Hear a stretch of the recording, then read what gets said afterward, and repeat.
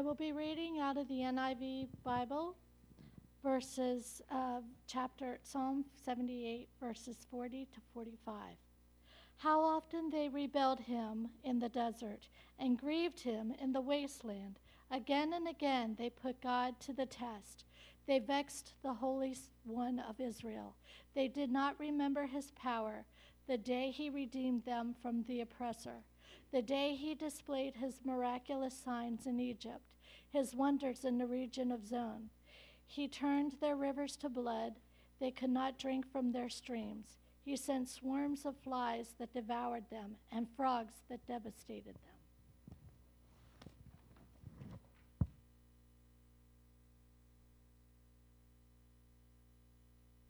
Thank you, Teresa. Children ages 3 through 2nd grade, you're dismissed to Children's Church.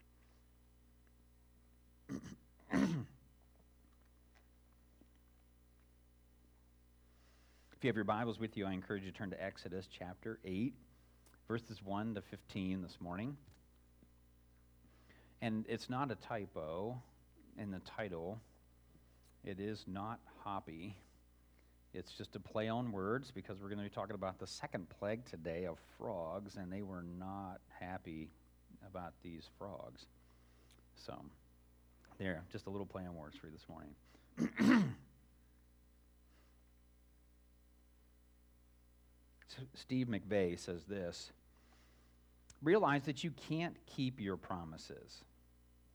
That may seem like a strange first step toward the goal of keeping promises, but it's true. Consider this question. If we could keep our promises, wouldn't we have done it by now? How many times have we made the same promises? Let's face it, rededication to keep promises won't work. If it did, we wouldn't find it necessary to keep rededicating ourselves. Many of us have struggled with promise keeping for one reason. We have focused on our performance more than on Jesus Christ. We have tried to keep our promises, but the Bible teaches that effective Christian living doesn't come by trying, it comes by trusting Christ to express his life through us. He is the only one who can successfully keep promises. Before we can be effective promise keepers, we must become promise receivers. The Bible is clear about God's promise. The one who has given us his life will be the one who lives it for us. Only Jesus Christ can effectively live the perfect life. He lives inside believers today and wants to reveal his perfect life through us.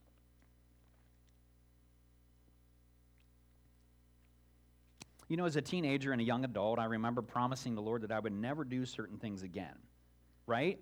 I had given into the temptation, and I would have limited success with giving into temptation, but it seems like after a couple of months, I would give into the temptation again. Once again, I would make a promise to the Lord because the Holy Spirit would convict me of my sin, right? So you shouldn't have done that. I'm like, I know. And so I would rededicate myself again. I would make this promise to the Lord. Accountability was the key to finally getting a handle on the temptations that so easily entangled me. Now, I'm not fully sanctified yet. That'll come into heaven. So that means that I still struggle with temptation from time to time, and I still give in to temptation also. But accountability has lessened the times that I've given into temptation. I need somebody else to hold me accountable. The writer of Hebrews in chapter 12, verses 1 to 2 tells us this: therefore, since we are surrounded by such a great cloud of witnesses, let us throw off everything that hinders and the sin that so easily entangles, and let us run with perseverance the race marked out for us. Let us fix our eyes on Jesus, the author and perfecter of our faith, who for the joy set before him endured the cross, scorning its shame, and sat down at the right hand of the throne of God. You see where our focus has to be? Has to be on Jesus. He's the only one that can keep promises, right? We can't do it in our own strength because so often we've focused on our performance rather than Jesus. So let me ask you a couple of questions. Have you ever broken a promise to someone else? You don't have to raise your hand or anything. Have you ever broken a promise to God? And perhaps we all need to throw off everything that hinders and the sin that so easily entangles and fix our eyes on Jesus. Well, as we come to this passage today, Moses and Aaron were instructed to return to Pharaoh and give him another message from the Lord. When he refused to obey the message, another plague came on the Egyptians. This time, Pharaoh recognized that the Lord was the one who had orchestrated the plague. We'll see that in a little bit. So he asked Moses and Aaron to pray to the Lord to remove the plague. He promised that if the Lord would remove the plague, he would let the Israelites offer sacrifices to the Lord. Pharaoh did not keep his promise once the Lord removed the plague. And so what we can learn from this narrative today is our big idea that we need to keep our promises to God. So as you let that sink in this morning, would you just bow your heads with me as we commit it to the Lord in prayer? Lord, we come to you this morning as broken people, Lord, as promise breakers, not as promise keepers. And we confess that before you today, Lord, asking for your forgiveness, asking for your cleansing, Lord God. And Lord, we ask that you would help us to focus upon Jesus instead of our performance, so that we might obey you, that we might keep our promises to you. Lord, would you speak through your servant today? Would your people hear your voice? And we commit this message to you now. We ask this in Jesus' name. Amen. Our first point today is proclaim. We see it in verses 1 to 5. So if you have your Bibles, Exodus chapter 8, verses 1 to 5. We see these words.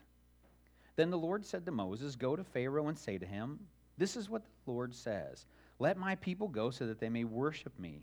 If you refuse to let them go, I will plague your whole country with frogs. The Nile will teem with frogs. They will come up into your palace and your bedroom and onto your bed, into the houses of your officials and on your people, and into your ovens and kneading troughs. The frogs will go up on you and your people and all your officials.' Then the Lord said to Moses, 'Tell Aaron, stretch out your hand with your staff over the streams and canals and ponds, and make frogs come up on the land of Egypt.'" So we see the Lord proclaiming to three people, to Moses, to Pharaoh, and to Aaron, different things. And so as he goes to Moses, he says to him, "Go to Pharaoh." So this is my instruction to you. Hamilton in his commentary suggests that Moses and Aaron are supposed to go to Pharaoh's home or palace when they are instructed to go to Pharaoh. Now, there's a pattern that's starting to be formed here in these different plagues. And the pattern is how Moses and Aaron approach Pharaoh in the three groups of three plagues. So we see in the first, second, and third plague, they do it three different ways, but then those three different ways are repeated in the fourth, fifth, and sixth, and then the seventh, eighth, and ninth, it's repeated again. So we saw last week that they went early in the morning with the blood plague, and now in the fourth plague, the flies, they're going to repeat that one. They're going to go early in the morning. And then with the hail, which is the seventh plague, it will once again say early in the morning. Now with the frogs, it just says go to Pharaoh. And then with the livestock, with the fifth plague, it's going to say the same thing. Just go to Pharaoh. And then with the eighth plague, the locust, again, it'll say go to Pharaoh. And then finally what we'll see next week, and then with the sixth and the ninth, is that God just gives a command. He doesn't even tell them that they have to go to Pharaoh. He just gives the command to either Moses or Aaron to do a certain thing to bring on the plagues. And so that's with the gnats, the boils, and the darkness. And so Moses went to Pharaoh and gave him this message from the Lord. The Lord not only gave Moses instructions, he also gave instructions to Pharaoh that we see here. He says, "Let my people go." The Lord once again commands Pharaoh to let the Israelites go so they can worship him. This is and will be a repeated command from the Lord to Pharaoh as the plagues progress. Thelma Baddorf shares this little illustration. Michelle attempts to teach her children the please and thank you of polite society. She also helps them memorize Scripture. One day, her 4-year-old son, John, was tussling and wrestling with his mom in a good-natured contest. Losing the battle, he wanted to be released. "What's the magic word?" encouraged Michelle, ready to comply with his wish. "Let my people go," came the reply. So he was learning, wasn't he? Scripture, and maybe she was looking for the word please. But But we see then the consequence of refusing. The Nile will teem with frogs. Now, God was once again proving that he was in control of and had power over the Egyptian deities. The goddess Heket was portrayed as a woman with a frog's head and was associated with fertility, childbirth, and new life and growth. So you see her on the right side there in that image this morning. The Egyptians viewed frogs as sacred because of that, and so they would never think of killing them. So this is interesting, right? What's about ready to happen? So the Hebrew word for team can also be translated swarm, and it's the same Hebrew word that was used of the Israelites in Exodus chapter 1, verse 7, that says this, "But the Israelites were fruitful and multiplied greatly." That's the same Hebrew word for swarmed, "and became exceedingly numerous so that the land was filled with them." So no place was going to be exempt. The palace bedroom, the palace bed, Pharaoh's bed, his officials' houses, the people's houses, even the ovens and the kneading troughs, no place was going to be exempt from this plague. The dwelling places of Pharaoh and his officials would have had multiple floors or levels with bedrooms on the upper floors. And so these frogs are going to get all the way up into there. The servants and the other common folk would only have a one-story dwelling or basic shacks, and then beds would have been on the floor and not elevated like our modern beds today. And kneading troughs were probably on the floor since many Egyptians used their feet to knead the dough. Don't let that sink in too much, okay? Don't think about that too much today. Stewart in his commentary says this, "The frogs would go everywhere without virtually any limitation, including the interior of the palace, mentioned first to be sure Pharaoh knew he would not be immune. Bedrooms, beds, and cooking utensils mentioned as well to complete the picture of a gross manifestation of all places where humans lived." So this brings us to our first principle today, which is one that I shared last week, so we're not going to develop it any more than that today, but it's that God's wrath is complete and total. There wasn't going to be any area or any person or place that would not be affected by the plague of the frogs. And so the Lord also had some instructions for Aaron, as we see here. He turns to Moses and say, "Tell Aaron to do this, to stretch out your hand with your staff over the streams and canals and ponds. Make frogs come up on the land of Egypt."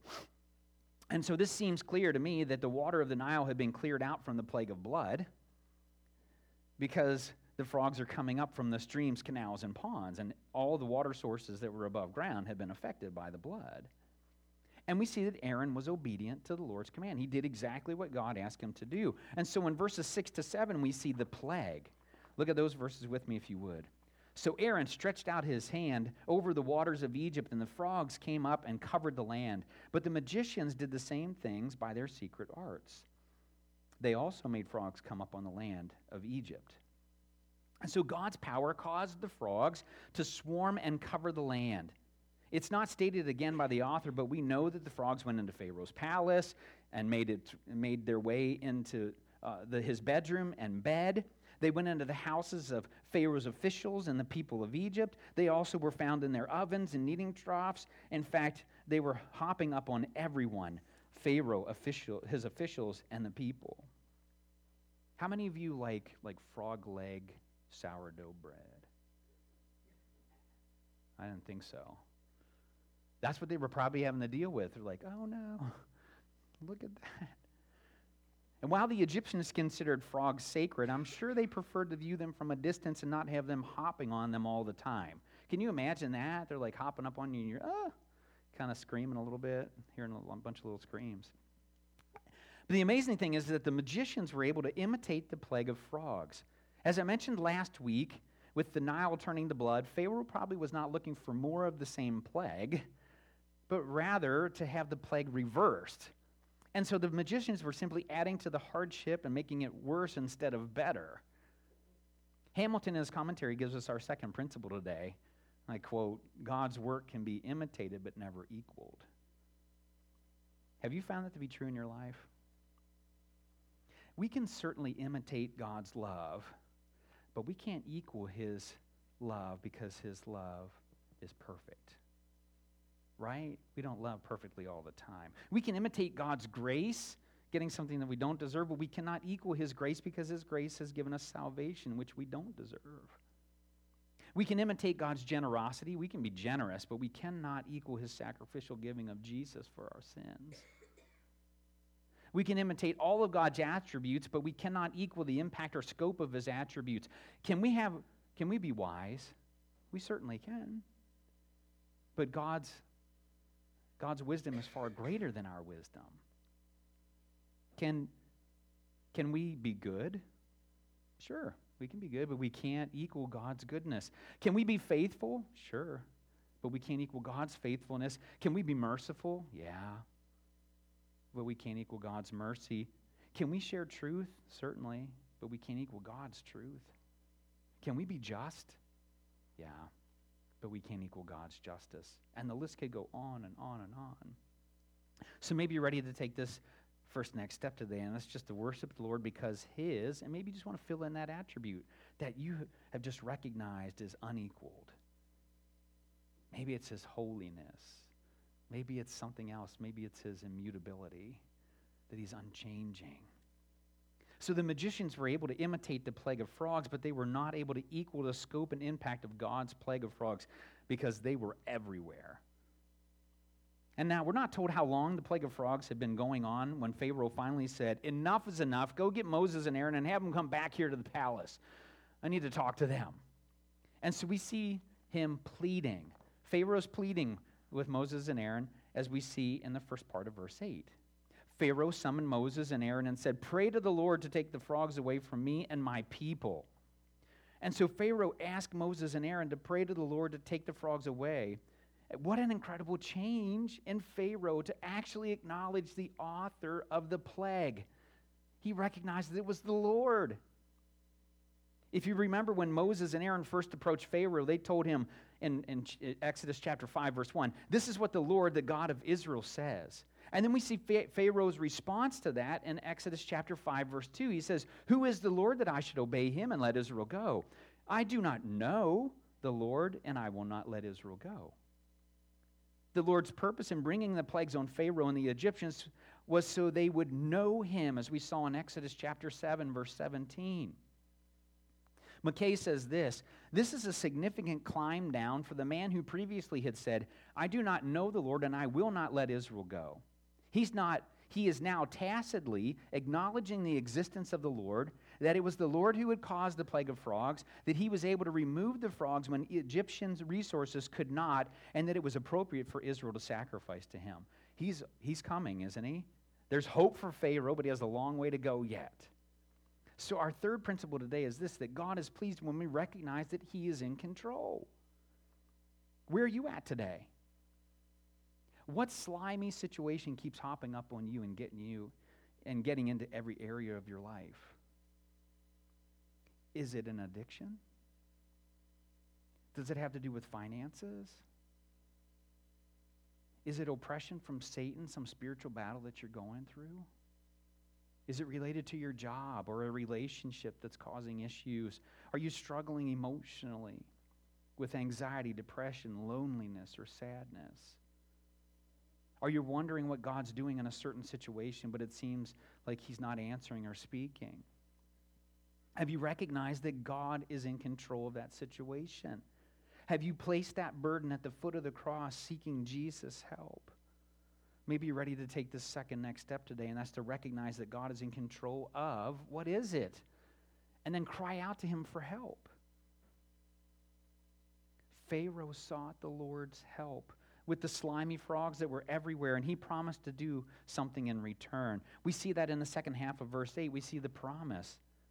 He says this, and I will let your people go to offer sacrifices to the Lord.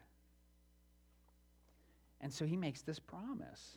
He promised that he would let, if the Lord would remove the frogs, he would let the Israelites go to offer sacrifices to the Lord. And as we'll see in verse 15, it seems like Pharaoh made this promise lightly. He didn't really mean it. And we have to be careful not to make promises to the Lord that we do not intend to keep. In Ecclesiastes chapter 5, verses 4 to 5, we read these words. When you make a vow to God, do not delay in fulfilling it. He has no pleasure in fools. Fulfill your vow. It's better not to vow than to make a vow and not fulfill it. Matthew, the gospel writer, says this in chapter 5, verses 33 to 37. Again, you have heard that it was said long ago, do not break your oath, but keep the oaths you have made to the Lord. But I tell you, do not swear at all, either by heaven, for it is God's throne, or by the earth, for it is his footstool, or by Jerusalem, for it is the city of the great king. And do not swear by your head, for you cannot make even one hair white or black. Simply let your yes be yes and your no, no. Anything beyond this comes from the evil one. James kind of reiterates this in chapter 5, verse 12, when he says, above all, my brothers, do not swear, not by heaven or by earth or anything else. Let your yes be yes and your no, no, or you will be condemned. And so the question for us today is there a promise you have made to the Lord that you need to fulfill? That takes us back to our big idea that we need to keep our promises to God. Pharaoh promised to let the Israelites go so they could worship the Lord if the Lord would remove the plague of frogs. And so we see a proposal that Moses gives to Pharaoh in verses 9 to 11. Look at those verses with me if you would.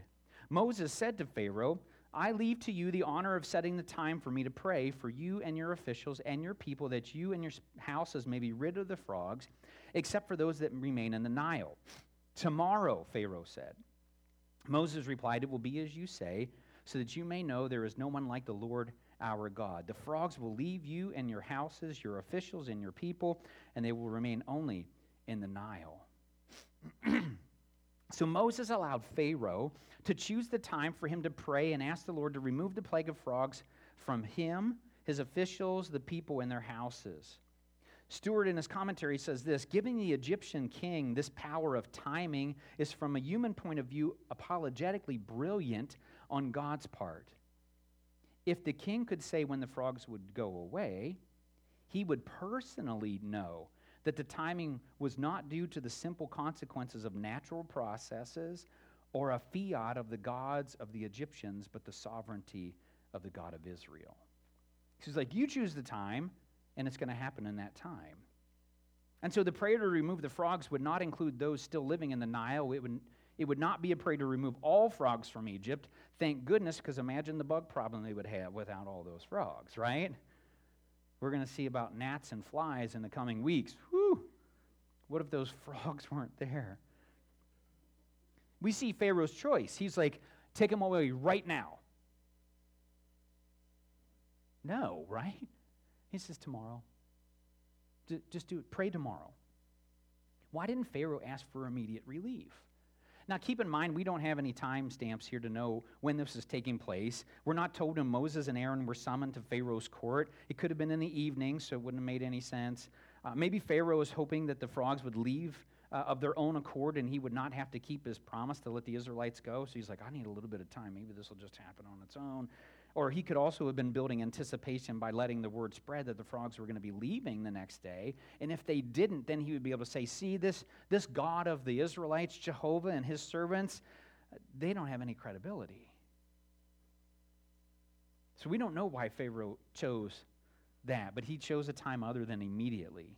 And so Moses replied to Pharaoh's choice. Moses told him that it would happen just as Pharaoh said, so he would know there was no one like the Lord our God. Wow. So Moses told him that it would happen, and the frogs would leave the houses of Pharaoh, his officials, and his people. They would no longer be hopping up on Pharaoh and his officials or his people. The only frogs left would be those living in the Nile that had not invaded the rest of the land. And so Moses did what he promised to do. He kept his promise to Pharaoh. And the next day he prayed. You know, we need to keep our promises to God also. But we see Moses' prayer in verses 12 to 14. Look at those verses with me if you would. After Moses and Aaron left Pharaoh, Moses cried out to the Lord about the frogs he had brought on Pharaoh. And the Lord did what Moses asked. The frogs died in the houses, in the courtyards, and in the fields. They were piled into heaps, and the land reeked of them. Wow. So Moses cried out to the Lord about the frogs. And now Pharaoh knew who to petition about their problem. We get our fourth principle today from Martin's commentary, and he just says, God uses the prayers of his faithful servants. You know, we see the power of prayer when the Lord's servant prays according to his will.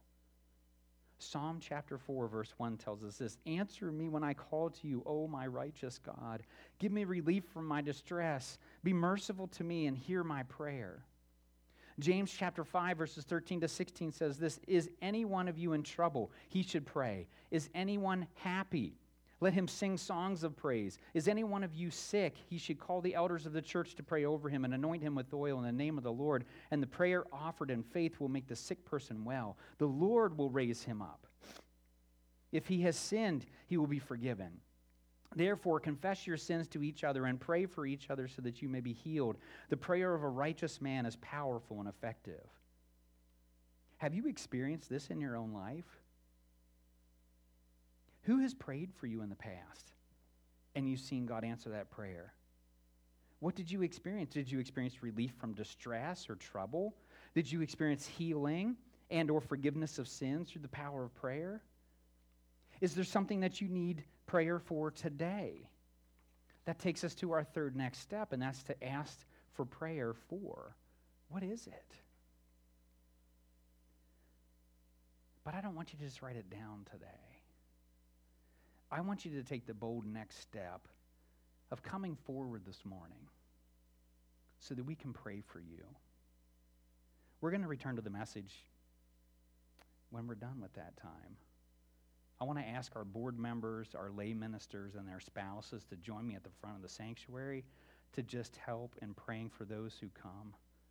Our leadership is here to pray a prayer of faith over you for the relief from distress or any trouble that you're facing, for healing or forgiveness of sin. We have anointing oil available for those who are seeking healing from sickness and the prayer of leadership over you. I'm going to ask Logan just to come and play quietly. And as he begins to play and as the leadership come, would you come, wow, leadership? I want to invite you to just come for prayer now. We know that Moses knew he could cry out to the Lord for help. So that's exactly what he did. And we see that the Lord responded. The Lord did what Moses asked. The frogs died in the houses, the courtyards, and the fields. And this is probably not how Pharaoh and the Egyptians thought the Lord would get rid of the frogs. Right? He thought, oh, well, they're just going to go back where they came from. They were probably hoping the frogs would just hop on back to the Nile. But that's not what they did. They died right where they were.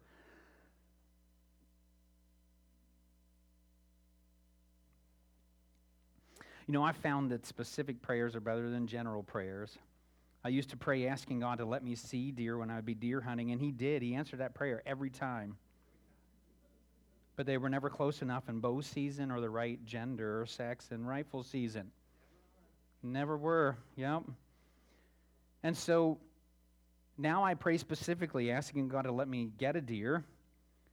And the past couple of years, his answer has been no. So you have to be ready for that answer too, by the way. So if you're going to pray specifically, you got to be ready for the no or the wait. So instead, the Egyptians had to collect all of those dead frogs and pile them up into heaps. I'm sure they didn't feel good about Pharaoh at this point, right? They were being reminded as they were heaping these frogs up.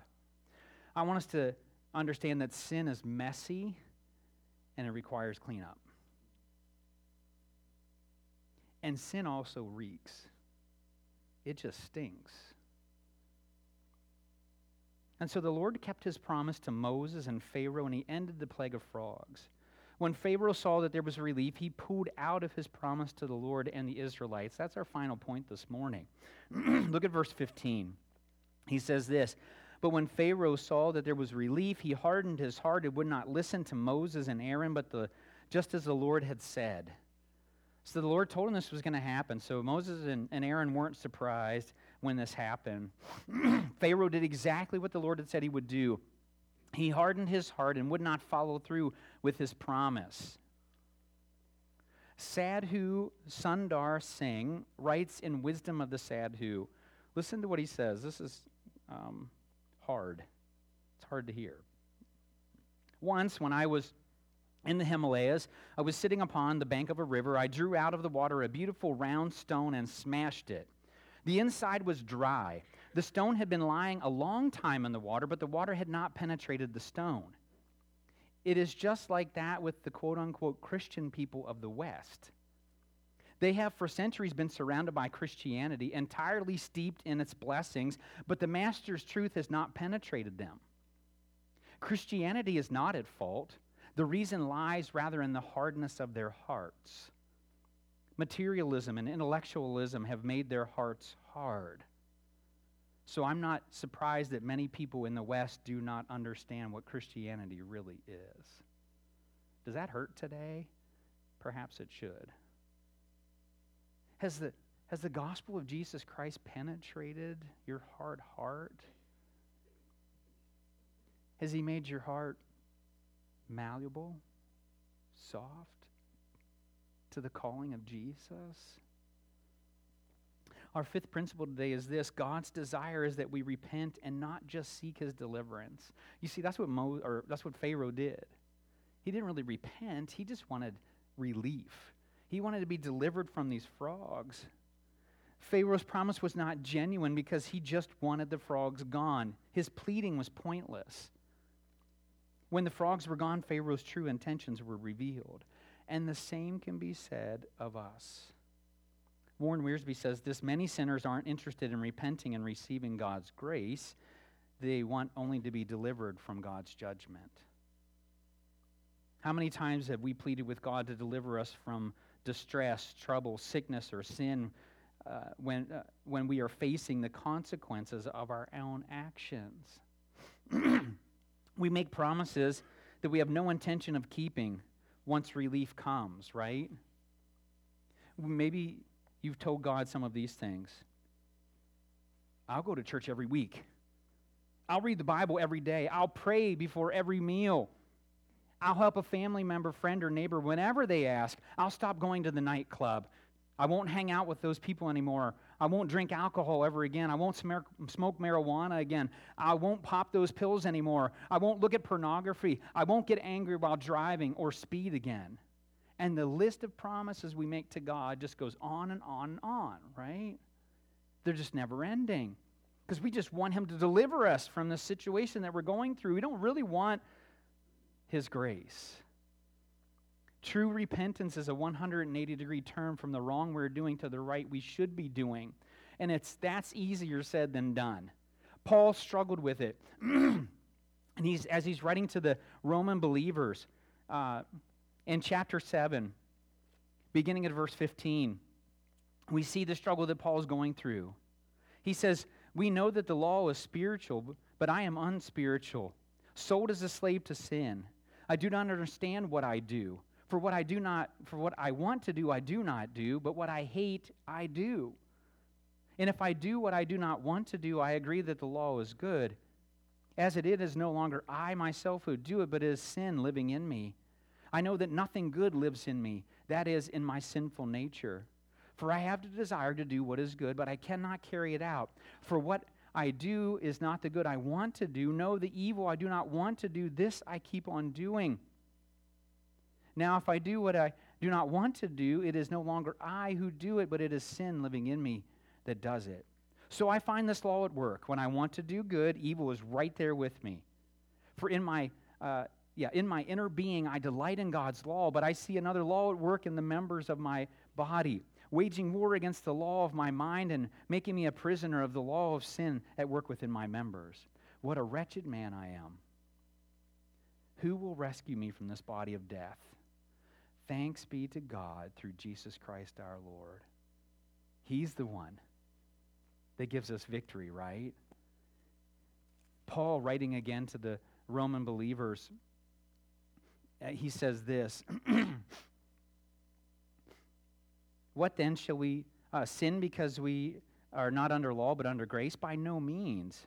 Don't you know that when you offer yourself to somebody to obey him, as slaves you are slaves to the one whom you obey, whether you are slaves to sin, which leads to death, or to obedience, which leads to righteousness. But thanks be to God that though you used to be slaves to sin, you wholeheartedly obeyed the form of teaching to which you were entrusted. You have been set free from sin and become slaves to righteousness. So if you've been seeking deliverance and not repentance, I want to tell you that it's time to accept the crucifixion of your old self through the blood of Jesus. It's time. Galatians chapter 2, verse 20 says this, I have been crucified with Christ, and I no longer live, but Christ lives in me. The life I live in the body, I live by faith in the Son of God who loved me and gave himself for me. You see, Jesus loved you so much that he gave his life as a ransom for you on the cross. He died in your place, taking your punishment for sin. 2 Corinthians chapter 5, verse 15 says this, and he died for all, that those who live should no longer live for themselves, but for him who died for them and was raised again. We have to stop this selfish living. We need to live for Jesus. And Paul, writing to the Ephesian believers, says this, for it is by grace you have been saved through faith, and this not from yourselves, it is the gift of God, not by works so that no one can boast. And so maybe you're ready to take this next step today, and that's to repent of my sins and allow Christ to live in me. Make that decision today. Trust him. Trust him. That sin that you struggle with all the time, it's dead. You don't have to live in that realm anymore. That sin is dead. It has no life. It can't affect you anymore. You have Christ living in you. As we just review this morning, do you need to worship the Lord because his attributes are unequaled? And which one do you want to worship him for? Do you need to recognize that God's in control of your situation right now and cry out to him for help? Do you need to ask for prayer from the leadership or a friend? Do you need to repent of your sins and allow Christ to live in you? You know, as a body of believers, we can worship the Lord because his attributes are unequaled. We do that as we go through worship-based prayer. We're reverencing God. We need to recognize that God is in control of our situation and cry out to him for help. And we can ask for prayer for the situations that we're facing. Spurgeon said this as I close this morning. How many a hardened rebel on shipboard, when the timbers are strained and creaking, when the mast is broken and the ship is drifting before the gale, when the hungry waves are opening their mouths to swallow the ship up alive and quick as those that go into the pit, how many a hardened sailor has then bowed his knee with tears in his eyes and cried, I have sinned. But of what avail and of what value was his confession? The repentance of his that was begotten amidst the thunder and the lightning ceased so soon as all was hushed and quiet, and the man who was a pious mariner when on board ship became the most wicked and abominable of sailors when he placed his foot on terra firma. It's the same thing we were talking about this morning. These sailors are making promises as they're being beaten up by the gales, right? By the sea. And they're making all these promises to God. I've sinned. I'm so sorry. Save me. And then as soon as their foot touches the earth, terra firma, back on land again, they just keep on going and living their lives the way that they used to. Their confession didn't mean a thing. So we need to be careful about the promises that we make to the Lord. We need to make sure that we fulfill them immediately. We shouldn't be making vows just flippantly. That's what Pharaoh did, and he suffered the consequences of it, as we're going to see in the remaining plagues. So as the worship team comes this morning, as the ushers prepare to take up the tithes and offerings, would you just bow your heads with me today? Lord, we come to you, and once again, we just confess before you that we have made promises to you that we've not kept. And Lord, we're suffering the consequences of that. So Lord, help us to be quick, to be obedient, and to fulfill those promises today. We just commit ourselves to you, and we ask all this in Jesus' name. Amen.